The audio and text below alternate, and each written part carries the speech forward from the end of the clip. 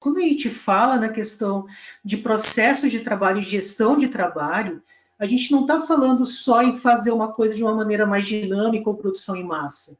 Na verdade, quando a gente fala isso na advocacia, a gente tem que começar a pensar nas seguintes questões. Como é que esse meu fluxo de trabalho ele está impactando no trabalho da equipe? Como é que ele está esse trabalho e como é que esse fluxo está impactando no resultado da causa, né? Porque tu também pode trabalhar essa questão do processo de trabalho com jurimetria. Na verdade, o processo a gestão do trabalho, o processo de trabalho, ele vai justamente te permitir identificar aonde que você vai buscar a ferramenta, né?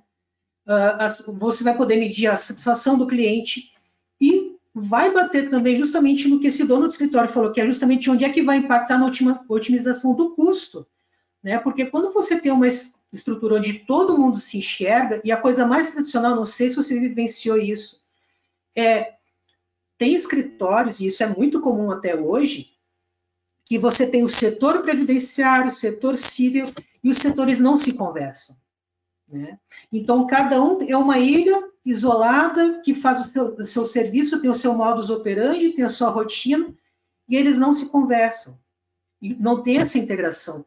E é justamente aí que impacta, porque você vai ter toda essa situação, e às vezes uma coisa que nessa situação colaborativa, uma otimização da rotina de trabalho, um caso que você está resolvendo aqui, tu pode pegar e passar para o teu colega do outro setor.